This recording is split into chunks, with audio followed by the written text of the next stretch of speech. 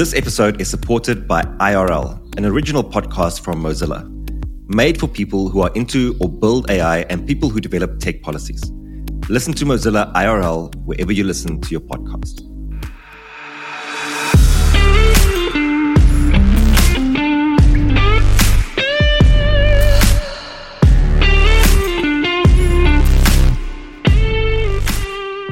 Welcome to the Expansive Podcast, where we explore the frontiers of personal growth, business innovation, and technology. We believe that growth and progress come from expanding our minds, exploring new possibilities, and embracing change. And in today's pod, we should actually add something to that line, is engaging with super interesting people. And if you're a listener of the pod, you know that we don't often interview people, but when we come across somebody special and somebody who's got a great story, we corner them and force them to come onto the pod, which is exactly what we've done today with Nathan. But before we bring Nathan on, I'm always joined by my co-pilot, Eric, who's got a new haircut. Eric, what's happening there, man? Listen, I'm speechless. I don't know, why do we start there? Why, of all the different places to start, why are we starting with the haircut? Because you look great, Eric. Thank you. Okay, thank you. Just take the compliment. Take the compliment, bro. Take the compliment. So I have the huge privilege of traveling around the world extensively. And one of the best things, besides the food and the new views that you take a look at, is you meet new and amazing, interesting people. And it was about 6 months ago, or maybe 8 months ago, that I met Nathan. And we got introduced by a friend, and we hit it off immediately. Lots of ideas, lots of energy, super fit, lots of ambition. And Nathan started telling me stories that I'd never heard before, and I thought that would be excellent for us to share on the pod. So Nathan, Farrugia, welcome to The Expansive. Thank you for having me. And there was no force required, I can tell you. No. I was just trying to have a bit of a stab at myself. Nathan, tell us where you are right now, and a quick brief, where you're from, and what's your small little quick history before we kick straight into the pod. Okay, so I'm currently in Malta, a small island in the Mediterranean, where I'm from. My dad's Maltese, my mother's English. Lived most of my life here, although I've worked around the world, spending more time perhaps in the UK and London, and now in the Middle East. I started my career as a physiotherapist. I wanted to reduce my physio bills from all my sports injuries, so I thought I'd do it myself. And eventually sort of became passionate about endurance sports and the mind over matter and all that sort of stuff around how far we can explore what's the human limit.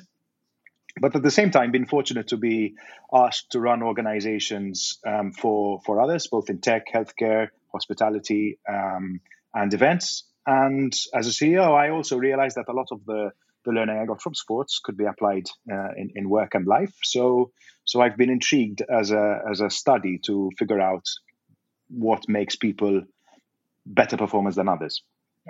Fortunately, I've been able to jump out of the rat race, as a CEO and started my entrepreneurial life quite recently, call it a midlife crisis, and sort of moved into the business coaching space where I meet like you, intelligent and interesting people who I like to pick their brains and then apply that knowledge to my other clients and my team. And obviously have a large team of coaches that work with our clients. And so, that's how I earn a living. I'm married with 2 kids. One is 19 studying law and the other is 17 in college. My wife is very into her own little business, which is personal training. As an ex-Olympian, she has quite a following here in Malta, so that's good for her, and she loves it. Yeah, and that's awesome. That's basically it. And I try and keep fit. Thank you.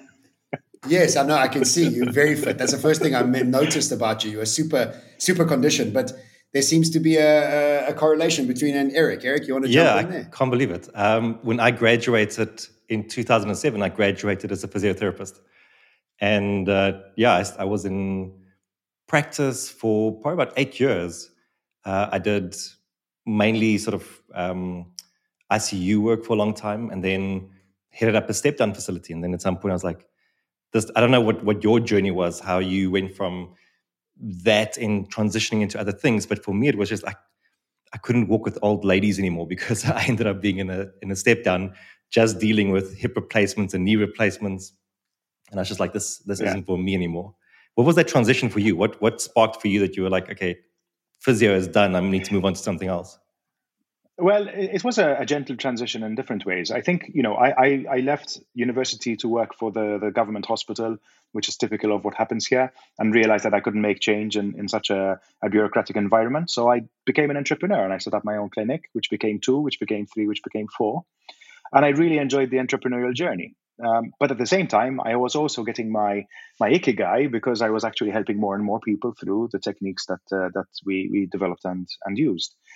Through my sports, I got to pick and choose my patients, which were mostly sports injuries and back injuries, which was much more dynamic. You see results quicker, so it's more motivating.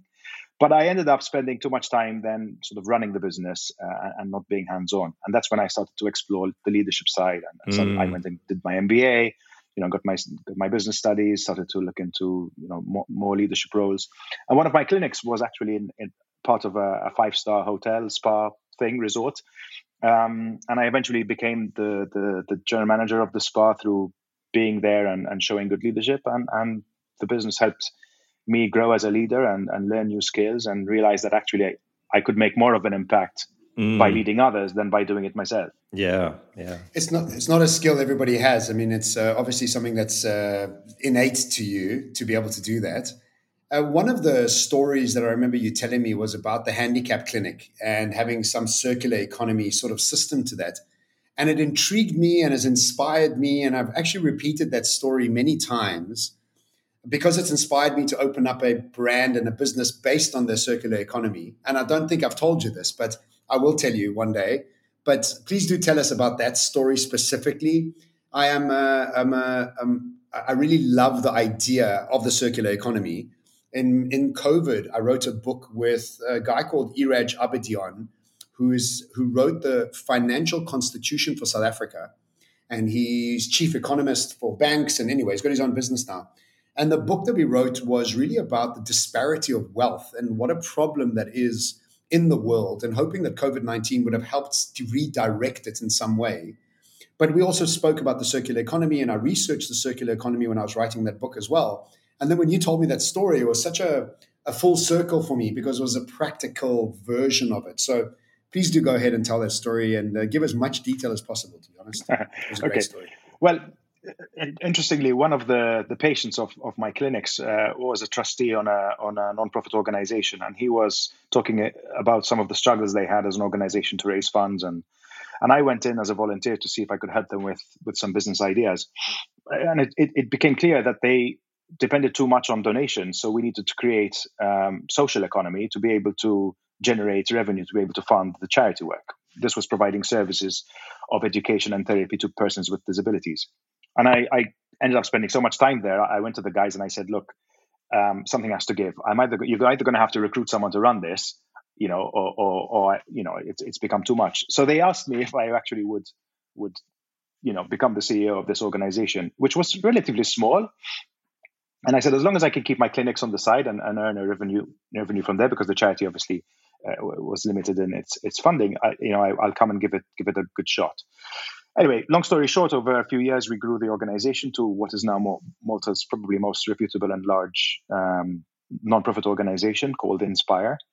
And after years working in the organization and helping it grow, we are helping over 1,000 families at any point in time with therapy and education. We realized that we were taking these kids all the way from birth, diagnosed with autism or at birth, through to the 16 age where they were finishing secondary school, which is mandatory in Malta. But then stopping there was nothing to be able to help them move from there into employment or tertiary education. So I went to my board and I asked them if we should invest in developing programs around this, but they thought that it would be better that we would focus on what we're good at and we would continue to do what we were doing. So I started a new organization, which was called Empower, which basically took our graduates, the people coming out of Inspire, and created a temp agency, but they were never temporary; they were always permanent. But we would find them work, and we would place them within businesses where they would work in an open environment. So it wasn't a special center; it was literally in open employment where they had a job coach, where we worked very closely with the team of the client to make sure that they understood the particular needs of the individual and particularly their strengths and how they could tap into those strengths to bring the best out of that individual. They would be paid fairly, market rates, and we would make sure that they were supported and they were given the right support to be able to thrive in that environment. Interestingly, we got to about 30 people, and this was an idea that had been started before my time, but we sort of tried to make it economically sustainable. So we renegotiated the agreements. We found ways to make sure that we were measuring performance effectively, that we were really creating value for the business, not so they weren't seen as a charity case, as we're ticking a box by employing persons with disabilities. And this win-win really, really caught on. So the government came to me and said, "Can we do this on a national level?" And so we created a foundation between the government and us, where we now employ 700 odd persons with complex needs. Now we're also helping people with severe mental health issues, as well as disability and autism, communication problems, and other physical limitations. And we have about 50 job coaches that go around the country providing support to these individuals. They are generating wealth for their business, for the economy. They're earning, a decent wage, which allows them to be more independent. They have choices on where they work and how they develop. Some people are on a career progression because they have the skill set and they want to continue to grow. Other people are happy being part of a team and just look forward to getting out of bed in the morning instead of staying at home and vegetating. And it's really helped change the perception on a national level of persons with disabilities and their contribution to the economy. Wow. You can see I can't even speak. That's fantastic. Can you just go back to the clinic itself and how you got it to fund itself? What was that model that you used? How did you go about doing that? Because you moved it from charity to a social economy. You called it a social economy, right? Another way of saying circular economy, or is there a difference there? I think it's different. It's similar to social enterprise. Yes. So it's essentially creating something of value for society in a way that it generates revenue to sustain itself. Right. So everything's plowed back in. Right. Whereas circular economy, the way I understand it, is more transformative of resources that go back into the system. Okay. So in this case, what we were doing is we were looking at services we were providing families with children with different needs, and monetize them for people who were, let's call them non-disabled. Yeah. So everybody else, basically. Yes. So let's take physiotherapy as an example. So we were providing physiotherapy for someone with cerebral palsy, helping them, stretch and move.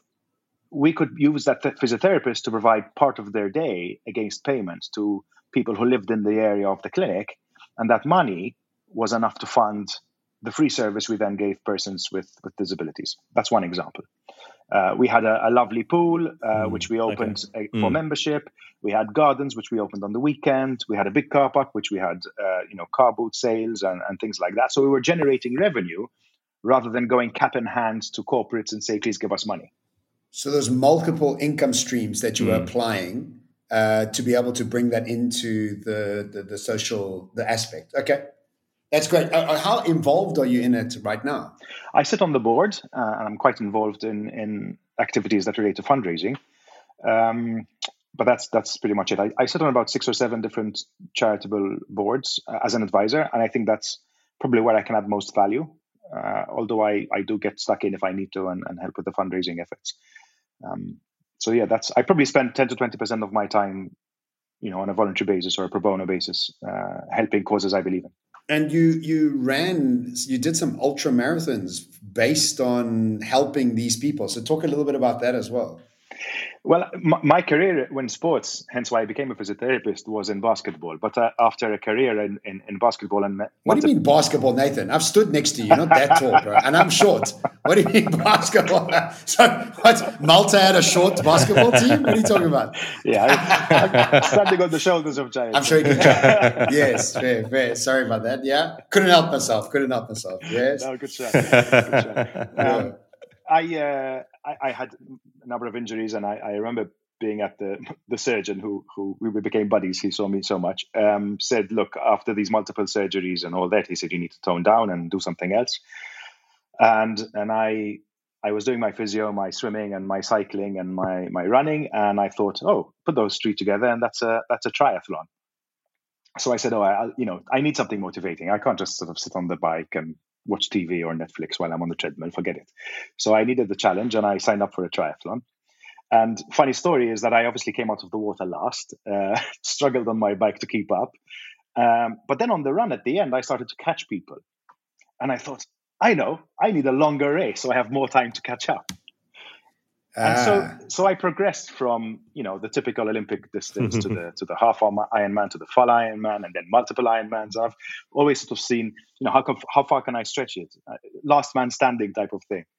I was never fast, but I just could, diesel engine, I could just keep going. So this fascination of how far I could push myself morphed itself then into trying other things. So I've done extreme swims. I've done sort of back-to-back marathons. I've done the Marathon des Sables in the desert. And it's always been around sort of, what's this going to feel like, and what's going to happen after I'm completely exhausted and the legs can't move? Is there, when the light goes on, when the car's empty, we all know there's a bit more fuel. I'm interested in that space. I want to know what happens there. Mm. And the more people say that can't be done, the more it rubs me up the wrong way, and I go have a go. But to talk about the marathon thing that you mentioned, which ties in with the charity, I wanted to raise awareness for the European Year of Volunteering 2011. And I decided to run a marathon in every European state, which is 27 countries. And logistically, it was going to be impossible to do these by flying up to each one and coming back down, and the expense and all that. So I wondered if I could do them back to back. So in September in 2011, I ran my first marathon in Malta, flew to Helsinki, ran a marathon there, and made my way down through Europe in a camper van, going through 27 countries in 27 days back to back, running a marathon in each country, finishing in Cyprus. I need to sit down after listening to that. Wow. So what do you do with all that energy now, Nathan? I mean, is that energy still rushing through you, or like what's happening there with you now? I've sort of moved. I mean, I enjoy the physical stuff, but I've really enjoyed, the mental exploration of things. I'm really curious to learn a little bit about learn more about how the mind works. And I've been experimenting with, basic things like mindfulness and meditation, but also how music affects the mind, and how, external environment shapes the way that our personalities develop. So a lot of my time has been spent reading up and exploring and trying stuff there. But I'm still passionate about the outdoors. I want to be on my bike whenever I can, or running. Every time I'm traveling, like you, John, I take a day out after to explore. And if I'm in, if I'm in the mountains, I'm gonna find a lake to run around. And if I'm in Dubai, I'm going to get on my bike and go out to the desert and spend the day cycling. So I need that. Yes. That's my therapy, absolutely. I would say, rather than my sport. I was actually reading one of these sort of also extreme endurance athletes, like a post about him, and he said the thing that made him good was that he was just better at suffering than everyone else. And I thought, like, it sounds very similar. Like when the gauge hits zero, it's like, how long can you keep going once it's hit that? What's interesting, Eric, is that there's a point beyond that when the pain stops. And I've had situations where you go into hallucinogenic states or semi-trance states or theta, and that's beyond. While you're running. Yeah. My longest run non-stop was 28 hours. What? And that was across the Dolomites. That's insane. And it was, wow. And again, at the end of it, it's in trance. You're in trance. It's a completely different state of mind. How do you prepare for a race that's long? I mean, I know what the guys look like when they're training for Ironman, like a full Ironman. I know what that sort of training schedule looks like. But when you're going to be running for 28 hours straight, how do you even prepare for that? There's an element of resilience. So you need to have, I think also with age, it's time on legs. There's the mental side, which is really around understanding when pain is just discomfort or pain is damaging, where you need to, say, if I keep pushing, I'm going to get really hurt, and knowing where that line is. But the only way you're going to find that out is by discovering that line. It's going past it. So you're not going to go from nothing to running for 28 hours. But you can't prepare. This was a 100-miler, and I've done a few of those 100-milers. You can't prepare for a 100-miler like you would normally prepare for a marathon, where you would run nearly the distance. In these cases, you may run maybe half, which is a double marathon, as your longest run, and then you're going to have to run 168 or 169 kilometers on the day. I recently listened to episode 2, season 7 of IRL podcast, and this one is called The Humans in the Machine. And I got to tell you, it was such an eye-opener because they were interviewing these young adults in Kenya that were actually the people inputting the information required for these large language models and having to deal with some hectic things on the internet. And they were showing that these big companies like Meta weren't really compensating these people for this incredibly difficult work. I mean, the psychological turmoil they must be going through must be really, really tough. I mean, it gave me such a new appreciation for what they're going through, and also to hold them more accountable as these big organizations make incredible profits without sharing it in a fair way. So search for Mozilla IRL in your podcast player or visit irlpodcast.org. We'll also include a link in the show notes for this pod. And many thanks for IRL for their support. So let's move from this to what are you doing now as far as coaching is concerned, leadership, and also Vistage, right? So let's talk about your coaching practice and let us know what you've done with that coaching practice. You said you have a bunch of coaches working with you. What does that look like? What are you doing there? And then that's the first part. The second part is what do you do around those leadership coaching sessions? Where are you? I mean, Eric is deep in the leadership work and works with the major organizations around South Africa around these things. So we'd love to get your take on both of those. So yeah, let us know. Yeah, I mean, I sort of fell into this because I realized that whilst, I had my business studies and I had experience, I lacked what I felt it took to be able to run an organization well. Leadership is a very holistic approach, to being the persona, that the role model that you want to be or aspire to be. So I joined a peer group when I was young. I became a CEO at 26, and before after I was an entrepreneur and started to run larger organizations, I felt I needed to have wisdom around me, and I joined a peer group of CEOs and business owners that I felt would give me some experience. And I thrived. It allowed me to avoid the pitfalls and the potholes that they'd fallen into earlier in their careers. It allowed me to discern decision-making approaches instead of just the way I knew, and alternative ways to lead, alternative ways to grow businesses, but also other things in corporate governance, or how to sell a business, or how to internationalize. I had no idea how these things worked. So for me, being in the presence of these people really helped. So what we then did, as I became a coach, is I made sure that peer groups was going to be part of our repertoire.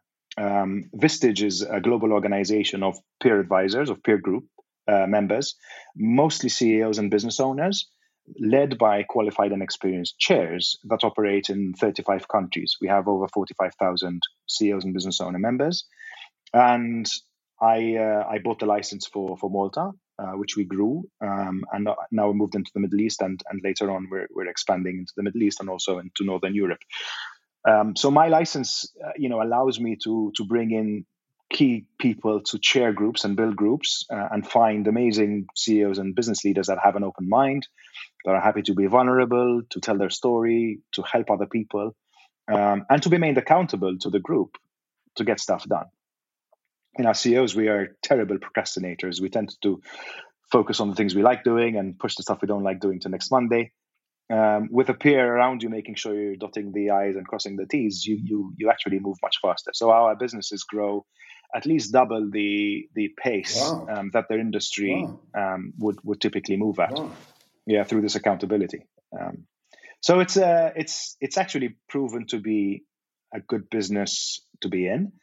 But frankly, I just love being in there. I chair 6 groups myself, and I'm a member of 2 others. So I spend a lot of my time in Vistage groups just because I love it. In fact, so much so that I've got CEOs to run my events business and our coaching practice and our training academy, because I don't want to do that. I just want to be in the room. So, can you quickly outline just briefly what is the difference between Vistage and EO and YPO for those listening? Sure. So EO tends to be entrepreneurs who are growing their business. They tend to be potentially smaller organizations compared to the other two cohorts. Vistage is small to medium enterprise, depending on the location you're in. In Malta, a small business in Dubai is a big business here, so it's relative. However, we're looking for the mindset of the individual who is either grown a number of businesses and is on their multiple, or is growing a business from a medium enterprise to a corporate. So those typically gravitate towards Vistage. YPO is somewhat similar. You will have big corporates there as well. You'll also have hired gun CEOs who are in YPO. On a international level, they're all great organizations. They're well run. Their focus is really developing the individuals within the groups or the forum, depending on which one you're choosing. Vistage is the largest from a headcount perspective, from a members globally. But that's mostly because they have big numbers in the US and the UK. So, but yeah. I was going to ask, what do you think is the draw card there? What draws people more to Vistage than to EO, for example? I think the draw to all of them is that it's lonely at the top. Yeah, sure. As business owners and leaders, we feel that we need to have people around us that can help guide and advise. So I think that's the driver for. I think business size does have an effect. From a membership cost perspective, they're much of a muchness, quite similar. So the financial barrier to entry is equal. I think then it's who your mates are. Who's in the room? Yeah. Do you know people there? Birds of a feather type of situation that typically leads people to move to one to the other. Tell me, I heard that EO is self-driven, whereas Vistage hires people to come in, just like you said. Whereas EO runs their own forums and they've got their own leadership, leading people and learning people. Is that the same with Vistage, or do you hire people there? So different licenses use different approaches. My approach is that we bring people in to chair, and these people are experienced business leaders who have been there and done that, and they help coach and mentor the members. EO is much more towards developing the individual to learn how to run a business. So there's a lot more, let's say, instruction with EO, which is probably required, and that's why people might join it. Whereas us, we tend to basically have conversations around experiences. Great. Tell us, do you follow any sort of principle, or what sort of process do you follow when you're in the room and you're running those leaders workshops and stuff like that? Just talk us through a little bit of that, because we both do that, Eric and I, but I guess in very different ways. Yeah. So my favorite part of Vistage is what we call issue processing. So we have a methodology which we've been using for 65 years, which essentially asks the member who has an issue to process, and an issue may be an opportunity, it may be a challenge or a dilemma that they'd like to group to help them as a sounding board on. So it starts with framing the question. What's the problem you're trying to solve? And there's some tweaking of that, because people sometimes don't necessarily the wrong question. So there's clarifying questions from the group. You typically go round robin. Please explain what you mean by this. And is this really what it is, or is it something else? And after a couple of rounds, we hope that the member has actually framed the question properly. And it may be a question that needs resolving, or it may be a question that they need to go and find out more about. The chair in the room is making sure that everybody is part of the conversation. And that, more importantly, no one is giving advice, at least in the initial stages, because CEOs are brilliant at fixing problems. You tell me your question, I will give you the answer. Sorry, you're talking about men? You're talking about men or CEOs? To bite our tongue and hold back. We have a good CEOs. We have a good gender balance in our meetings. Okay, and the women are just as bad trying to fix problems, if not worse sometimes. It's altruistic. We're trying to be helpful. We're trying to be helpful by giving someone the answer, but that's not the solution. So once we've understood what the real question is, and we've talked around what the solutions might be, we ask the members to frame it in their voice. What would I do if I was in that situation? And they may speak from experience, or they just may be inspired by the conversation and take it forwards. And then it's up to the member to say, okay, I like what I've heard. I'm going to take a bit of this and a bit of that and go and apply it.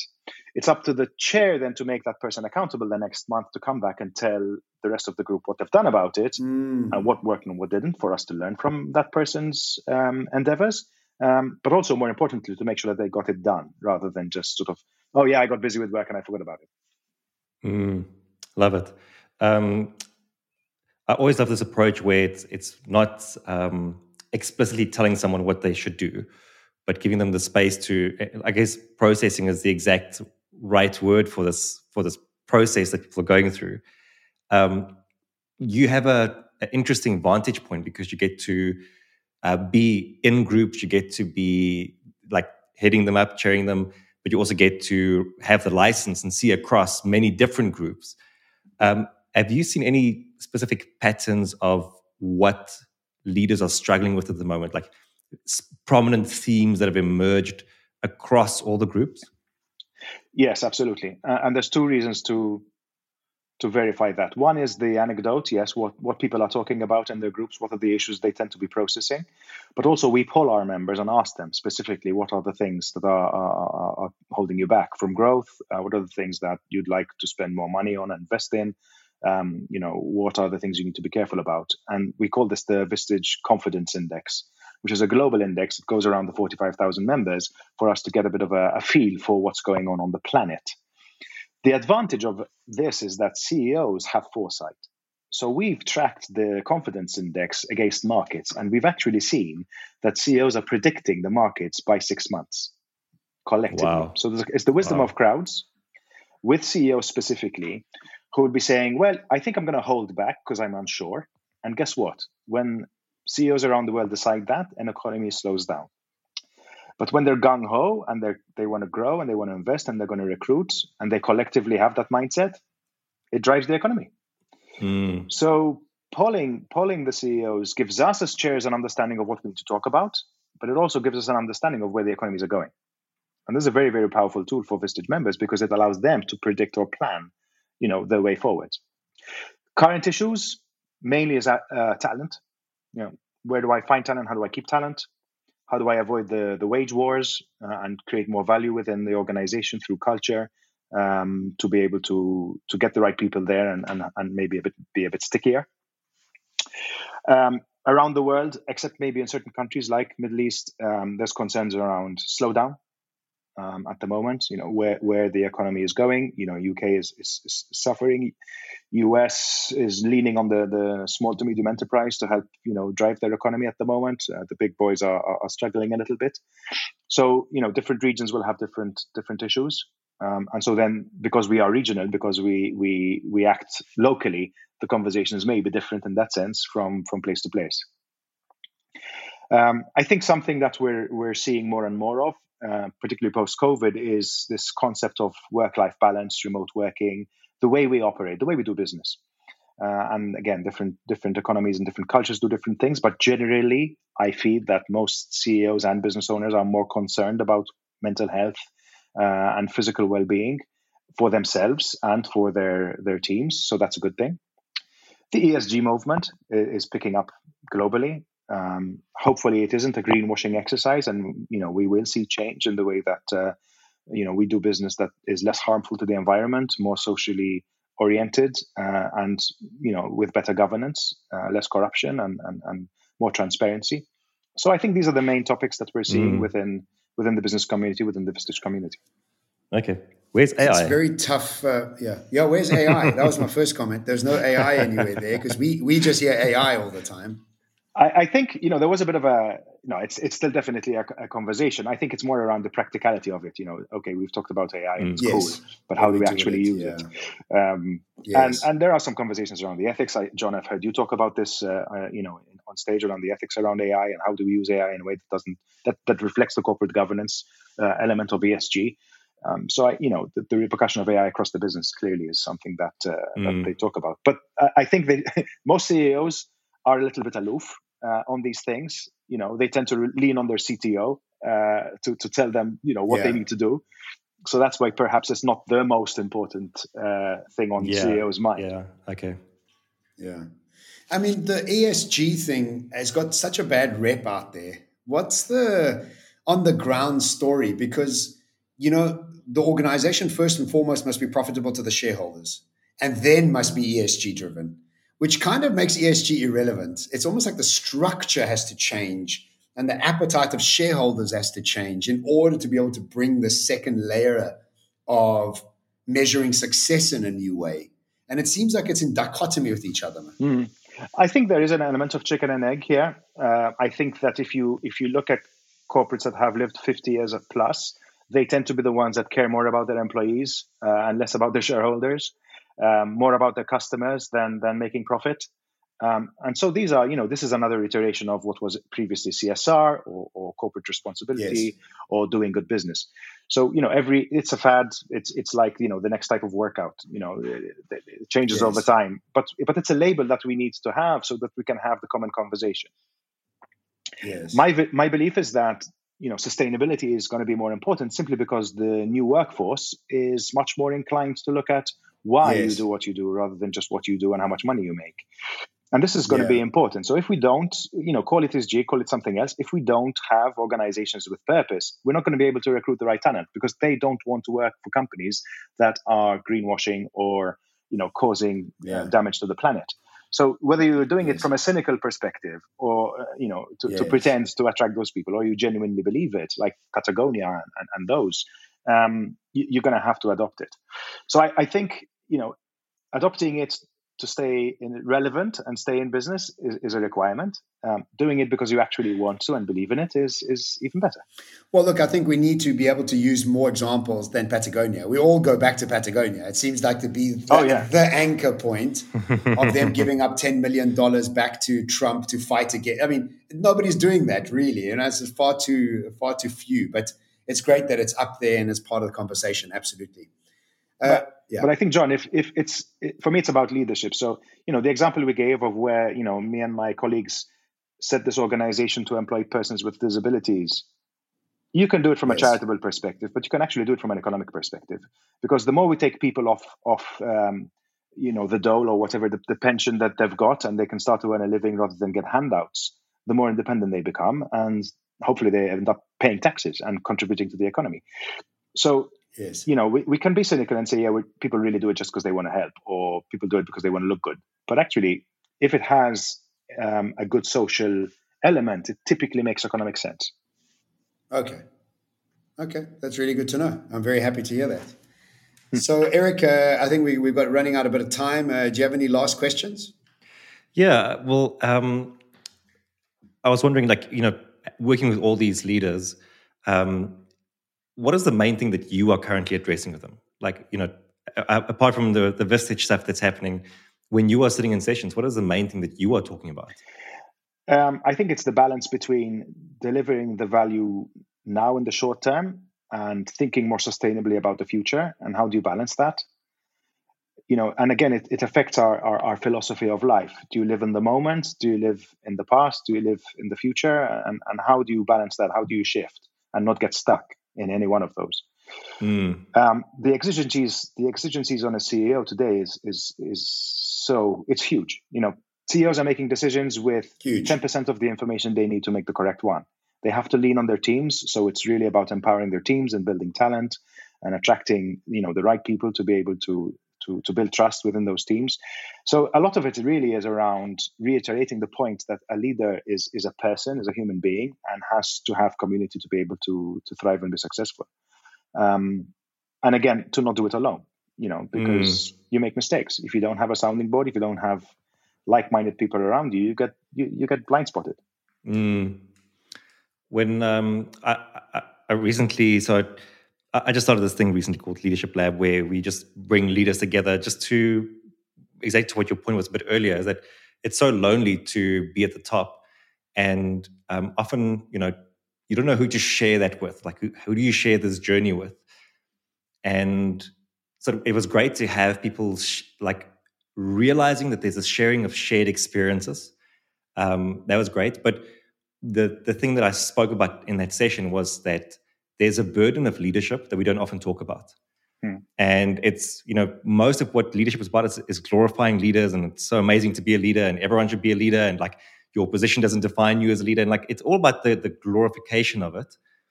But we forget that there's a burden that comes with it as well, which is that 100%. you are responsible for so much, and all fingers point to you if things go wrong. And I think what makes leaders incredible then is their willingness to accept that burden. But then you still need a space to go and share that burden. So Yes. I think the work that you do is incredible.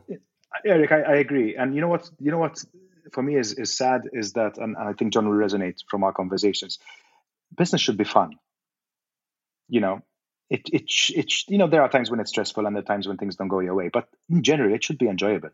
You should wake up and want to go to work because it should be fun. It should be, the challenge, the experiences that you get, the personal growth from saying yes to accepting that responsibility you talked about. The fact it's a burden and we perceive it as a burden, which is true, is a pity. We should be able to celebrate, the life that we live, because we are building teams, we're helping people grow, we're delivering value to customers. There's a lot of positivity, but we tend to magnify the negatives. And I think it's a sign of the times as well. We moan a lot, we complain a lot, we don't particularly celebrate the wins. We we focus on the losses. Just the grind, yeah, and the grind, and we've sort of glorified this grind. Yeah, work hard to achieve. You know what? It shouldn't be an up. We're not Sisyphus. It shouldn't be an uphill slog to be able to get success. I watched this TikTok and the guy was saying, I will not give you 100% at work because nothing works at 100% all the time. I'll give you 60% and I want to chill the other time. I want to have another life, I guess bringing in the smartest talent needs to give people that sort of leeway to live a more balanced life so that there is an access to a different type of creativity rather than just this addiction to drive and stress, which is kind of what we've all made out is what work should be. Nathan, last question. Yeah, I think we need to stop. Go on. Go on. I was going to say we need to stop measuring with time. Yes. Work-life balance isn't a time measurement. It's not time-bound. I need 3 hours of work and 4 hours of this. It's value. Most CEOs can do their job, which is strategy, in half the time they spend at work. Yes. But they still need to hang out and be seen. Yes, exactly. There is still that old check-in, check-out kind of system. Yes, there is, especially in the Middle East. There's a lot of that still. I also saw a TikTok like 2 days ago where the guy, all this dude does is he reads texts from like horrible bosses, essentially. And so the guy was like, hey, so the boss is mentioning the dude. He's like, hey, I'm going to be docking like a couple of hours off your work and like you'll be receiving less pay next week. The guy's like, what? Like, how? He's like, no, I noticed that your activity on your computer hasn't been what it's supposed to be. It's like, what do you mean? He's like, oh no, like we've tracked and we can see your mouse is standing still for prolonged periods of time, and therefore we're assuming you're not doing the work, and therefore we're docking your hours off. And the guy's like, what? Like, so much for trust in this business. Like, yeah. Well, then what you get that's all I'm trying to say. No, but what you get then is somebody who creates some mechanical arm that moves the mouse every 3 minutes. It's a ridiculous way to measure any impact. The final question, Nathan, and thank you so much for your time again for being with us, is what does an expansive life look like to you? And what else do you need to do to make your life even more expansive? What is the accountability that you require to take that next step? Really good question, and unprepared. I would say it's a life of possibilities and creativity. It's exploring, it's adventuring, it's saying, oh, what would this work? Could I try this? What would it feel like if I did this or that? And I happen to be at a time in my life, although I've always been that way. I get bored very quickly, where we're expanding both the business and our team. In different regions, learning new cultures, meeting new people, having great conversations. So I'm in a really good place today if I had to say about expansion, both from a realistic perspective of we're expanding the business, but also I feel that I've grown. I've grown as a person. I've grown as a leader, just by going through this experience of spreading beyond the tiny island of Malta over the last sort of 5 to 6 years. So, what accountability do I need? I need to self-reflect. Sometimes I'm sitting on that plane and I'm going, why the hell am I doing this? and I miss my training session because I have early morning meetings because of time zones and all this stuff. I just need to make sure that I get in the helicopter every now and then and understand the lay of the land and why I'm doing it, and reminding myself of the purpose of this, and that just sort of keeps me on the track. Yeah, that's really great. I'm not going to. I wasn't supposed to ask another question, but do you have a coach? Yes, absolutely. Okay. Good. So I'm part of two Vistage groups. We have one which is between chairs, so all great people. We sort of coach each other. And I also have my old coach, who was the coach of my first group, and I still refer to him and meet him whenever I can. Wow. Fantastic. Amazing. Well, thank you so much for your time, Nathan. It's been really great to hear your perspective and for you to share it with us and our listeners. For the listeners out there, thank you so much for joining us for another podcast. Nathan, where can people find out more about you and connect with you? So LinkedIn is probably the easiest, Nathan Farrugia. And an easy website to remember is upyourlevel.com, and I'm there. That's one of our businesses. Yes. That's the training academy, and that's the easiest way to get to me. Upyourlevel.com or LinkedIn.